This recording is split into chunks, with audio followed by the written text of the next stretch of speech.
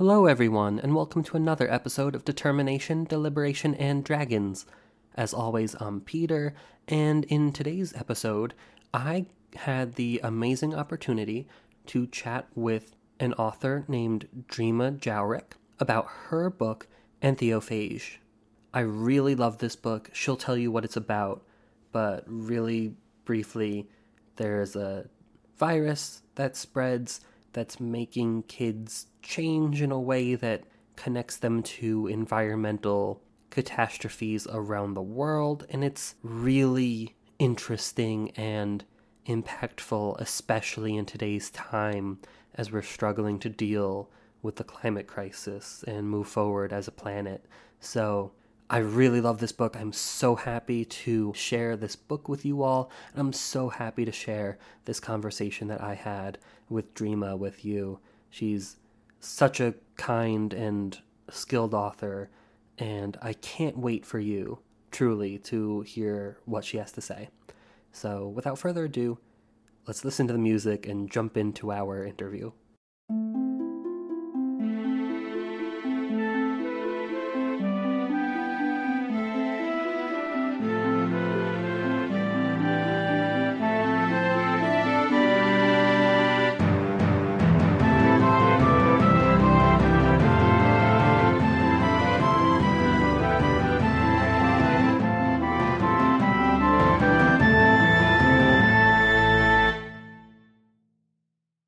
Okay, so Rima, could you please introduce yourself? Sure. I'm Drema. I am a writer of speculative fiction that asks big questions.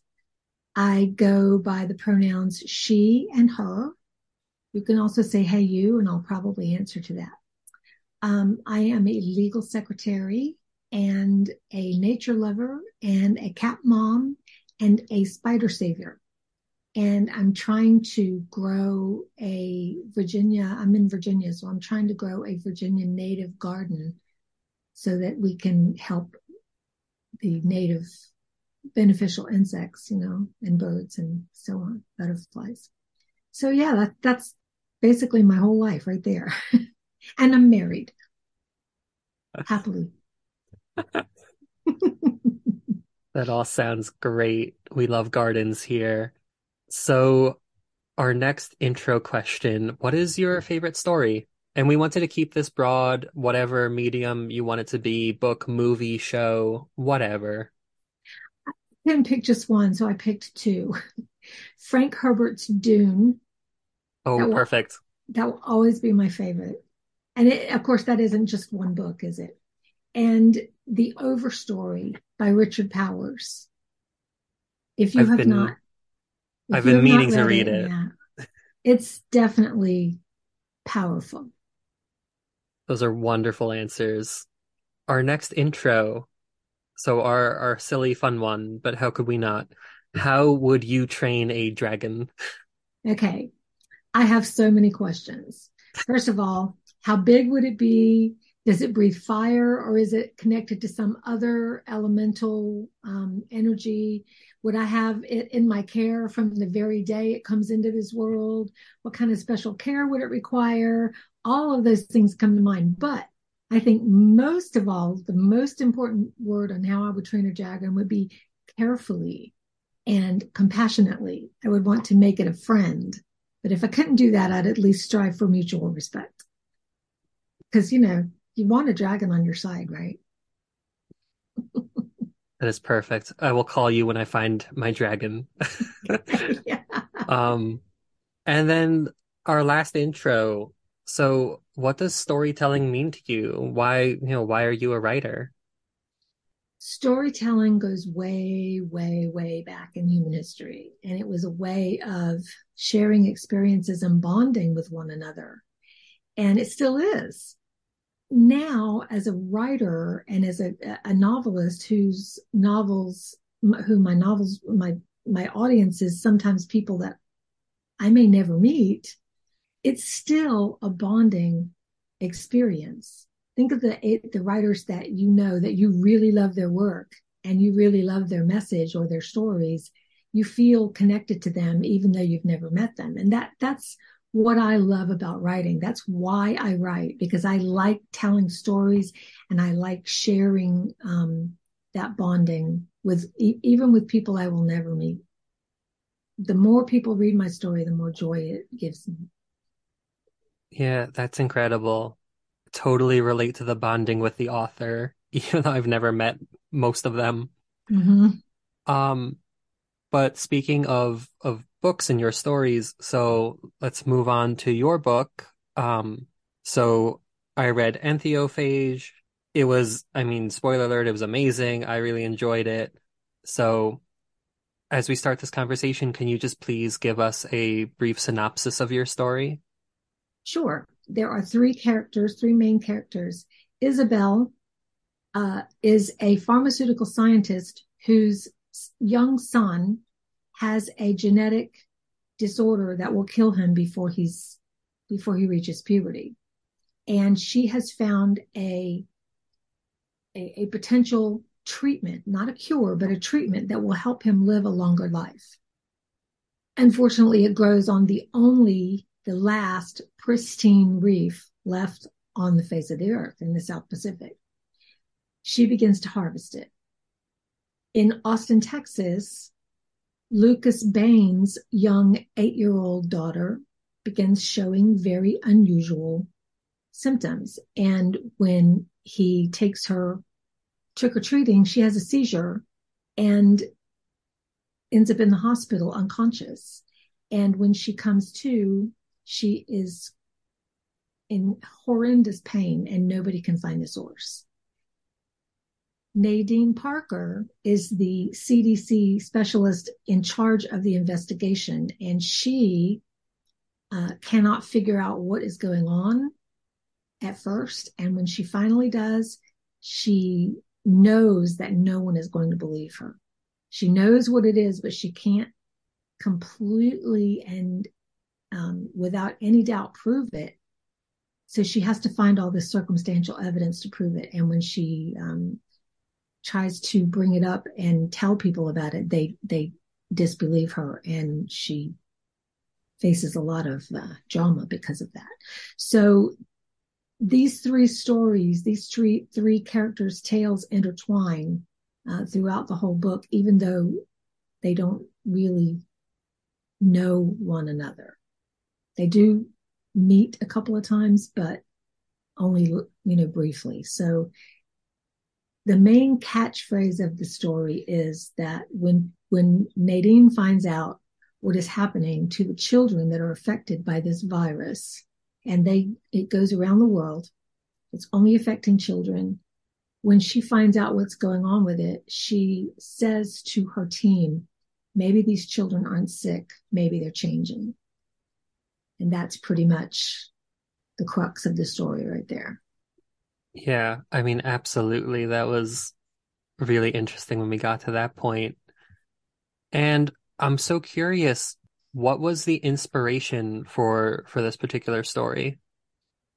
I don't remember exactly what the exact thing is that sparked it, but it might have been something about seeing yet another animal being added to the endangered list or the threatened list, or some other biosphere or ecosystem that was threatened or being wiped out.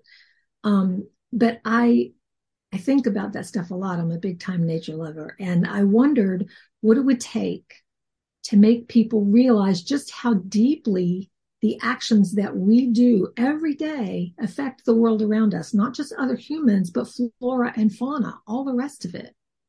So the answer that came to me the day that I decided to write this story was I wanted to share that what if something happened that made us unable to look away from this anymore? And I decided to share it, with others. Too many of us are habituated on wasteful, unsustainable lifestyles. And I wanted to see if I could bond with others who believe this same thing, or inspire others who don't see this same thing with these possibilities. Yeah, I mean, it seems like I loved how your story really kind of pushed that because it seems like all the adults are like they understand technically like what's going on. Like the climate is something we need to work on, and we live in this world that we need to take care of. And it's really only when the kids start changing in the way that you wrote that they're finally like impacted by it in a way that pushes them to do something. So it was so interesting seeing this story where people are finally pushed to do that and to think about it and make some changes. It was really interesting. Thanks. And so that was one of the big focuses, climate change and environmental degradation. And there's also this idea of this virus. And while they ultimately are connected and outbreaks and emerging viruses can be brought on or exacerbated by climate change, I don't think I've seen stories that paired these two things like as explicitly as your story has. So I'm curious what it was like, creating the story and merging those two ideas of pandemics and climate change. I think you mentioned that this was not created, you didn't write this story after COVID, you had started before. Yes. Um, so just, yeah, tell me about that. I wrote the whole, I researched all of what I needed to know to start writing this book in the early months of 2019. And in November of 2019, I wrote the entire first draft for NaNoWriMo. And so I started on November 1st, and by December the 5th, I think it was, I had 65,000 words or thereabouts. It was a complete first draft. Of course, it's fleshed out a bit now, but all of that was in November of 2019. And we didn't really know for sure that we were in the midst of a pandemic for several months. So before that happened, I sent it out to beta readers to get their feedback. And it came back, and I was working on the changes. And I think that's when we started to really realize, oh my God, there's a real life pandemic going on around us. And almost everybody was in lockdown. And I couldn't bring myself to even work on this story for several months because it was just too close to home. But it wouldn't shut up in my head. I'm really glad it didn't, but it wouldn't shut up in my head. It wouldn't stay quiet. It wouldn't go away. It kept, nigging at me. And so I finally went back to it and made all the changes that I needed to make and got it ready. And I entered it into the Pitch Wars mentorship competition in 2020 and was awarded a spot in that. So, but the pandemic was essential to the theme, of course, bringing the ecofiction part of the story into the whole plot. So that's the only way I could see to bring in these twists that needed to happen. I will say that living through a very real life pandemic at the time that I was bringing this story to fruition informed my writing. And I went back later before it came out and made changes to the procedures that the hospital went through and, the masking and the worrying about it being airborne and all of that stuff. So it did inform the final product here. I mean, I think when I was originally emailing you, I just assumed this was written after COVID. There's so many, I mean, they go into the hospital and they immediately like, I forgot if they like wore masks to the hospital or no, I think they were given masks. Yeah, it felt very familiar, Yeah. unfortunately. Yeah. Um, but It was, because it was so realistic and the characters are so real in my head, being on lockdown and knowing everybody else I knew was on lockdown, it was really hard to work on it for a little while. yeah, that is fair. So, I mean, you already kind of touched on this. My next question was going to be, are there any specific cases of environmental harm that influenced your writing? I don't think there was any one thing. I think it was just that there are so many people around us that are indifferent. They're like, yeah, it's a piece of trash on the ground, but they don't pick it up. Yeah, there's plastics in the ocean, but they're not really that many. Yes, there are. There really, really are. And when when fishes and other sea life begins to show plastics in their biome, in their bodies, they're starting to have plastic in their inside their physical bodies. That's a problem, and they can't filter it out. And I mean, it just goes on and on. And so many people are really indifferent to this. I think we just feel like we are apart from nature. And I wrote this story with the hope that I could um, make people see that we're not. We are a part of nature, not apart from it. Yeah. I mean, and that connection, like I think it was really there in the story. And the thing that it reminded me of, so in college, I had the pleasure of hearing Amitav Ghosh speak. He's the author of this book, The Great Derangement. I don't know if you've read it. Mm-mm. No, but No, but I might now. it's very good. And, um, it's divided into different parts. In one part, he's talking about stories and what stories do for our cultural landscape, what they can teach us and how they, change how we imagine different things. And he describes climate change as a crisis of culture and thus of the imagination. Um, all of the things that we do that impact climate change, it's a lot of cultural things. And he said there need to be more stories that engage with that issue.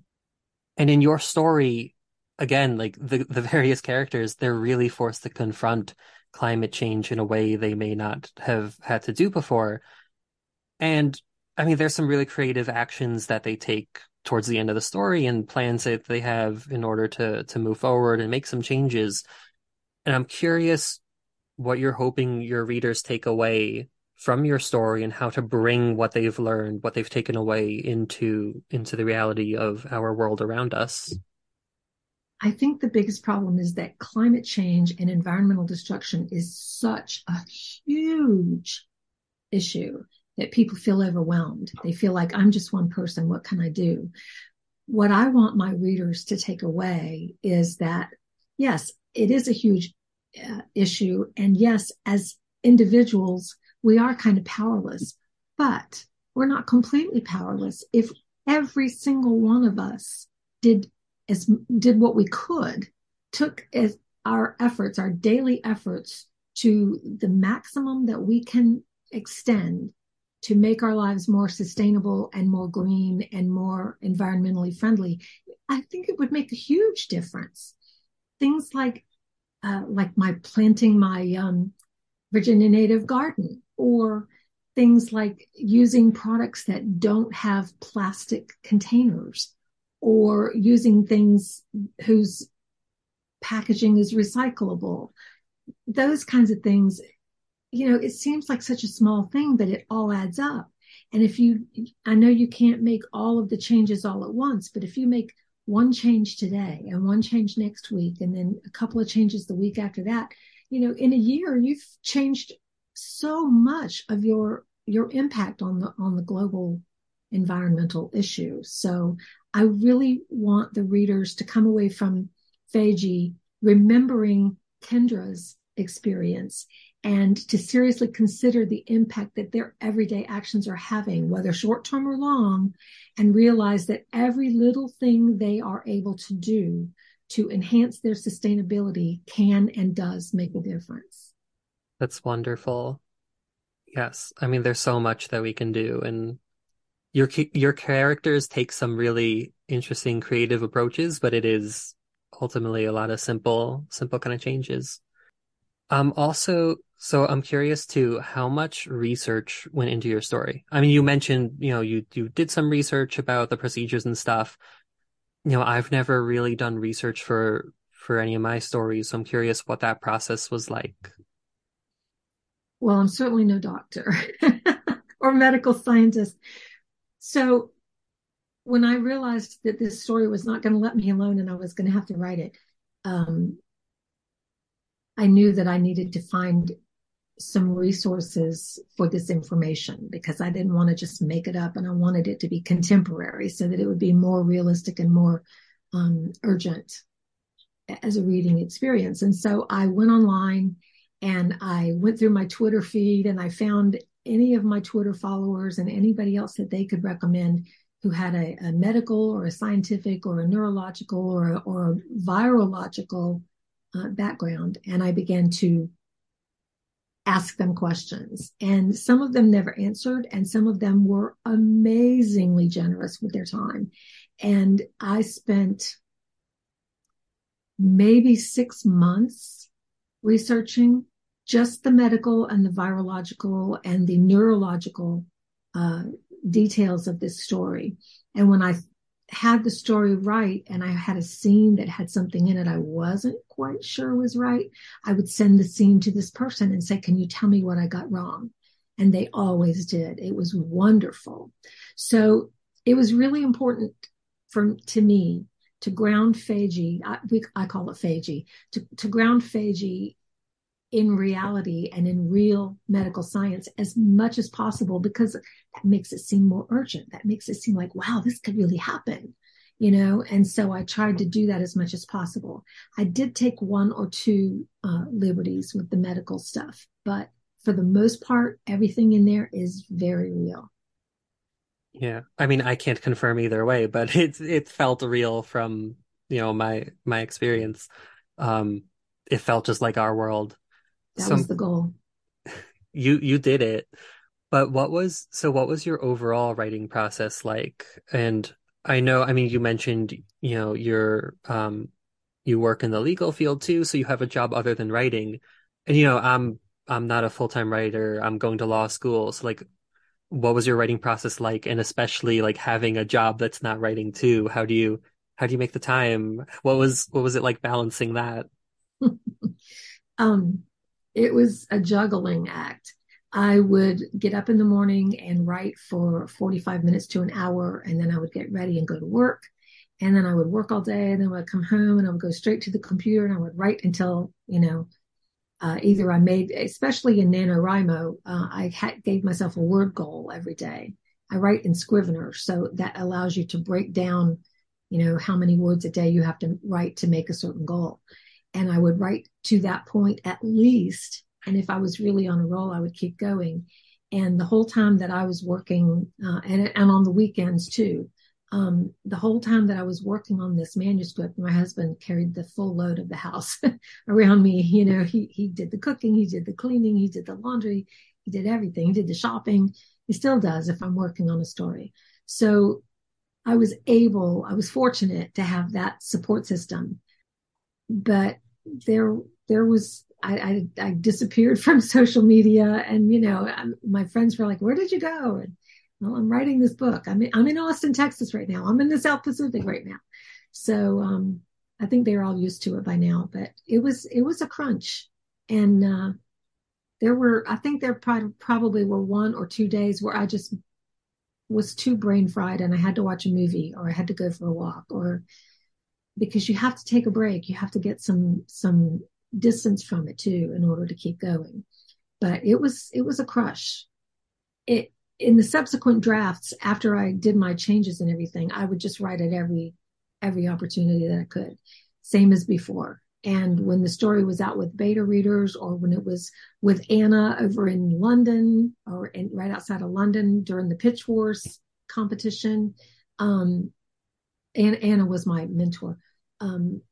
All of that, anytime that I didn't have my hands actively on the manuscript, I was catching up with everything else in my life. So it was kind of a balancing act and a juggling act. I mean, on that note, were there any like specific challenges you faced while writing? And was there anything that you found easier, or even something perhaps that you found surprising about, your ability to write or the writing process? The biggest challenge in writing this story, above and beyond the research, was the fact that it takes place in 3 different time zones. And the timeline for the story overall is only 31 days long, except for that last chapter, which is a few days after that. So I had to be really, really, really, really, really careful to make sure that the timelines all matched up and that I didn't put something out of sequence and that everything was tight. That was the hardest part. I would like to say I'll never do that again, but you never know. Probably the most surprising part was that it just flowed. I had an outline. I don't free write anymore. I did that once. It was a mistake. So I outline and I have a starting point and a definite ending point, and then I just write from point A to point B. And that made it so much easier and it made it flow so much better. But I think probably the most surprising part for me was how attached I got to the characters. When they cried, I cried, and when they celebrated, I celebrated. And so, yeah, they become real. Oh, absolutely. So, I mean, we also love just like positivity about stories. So I wanted to ask you, like, what is your favorite part of your story? What are you proud about, either in your story or your writing process? Just, yeah.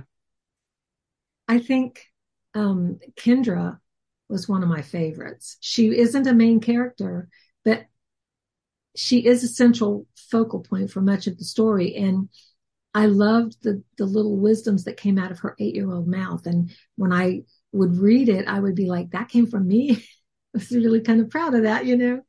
And I really liked Nadine and her quirky food and baking based analogies all through the story.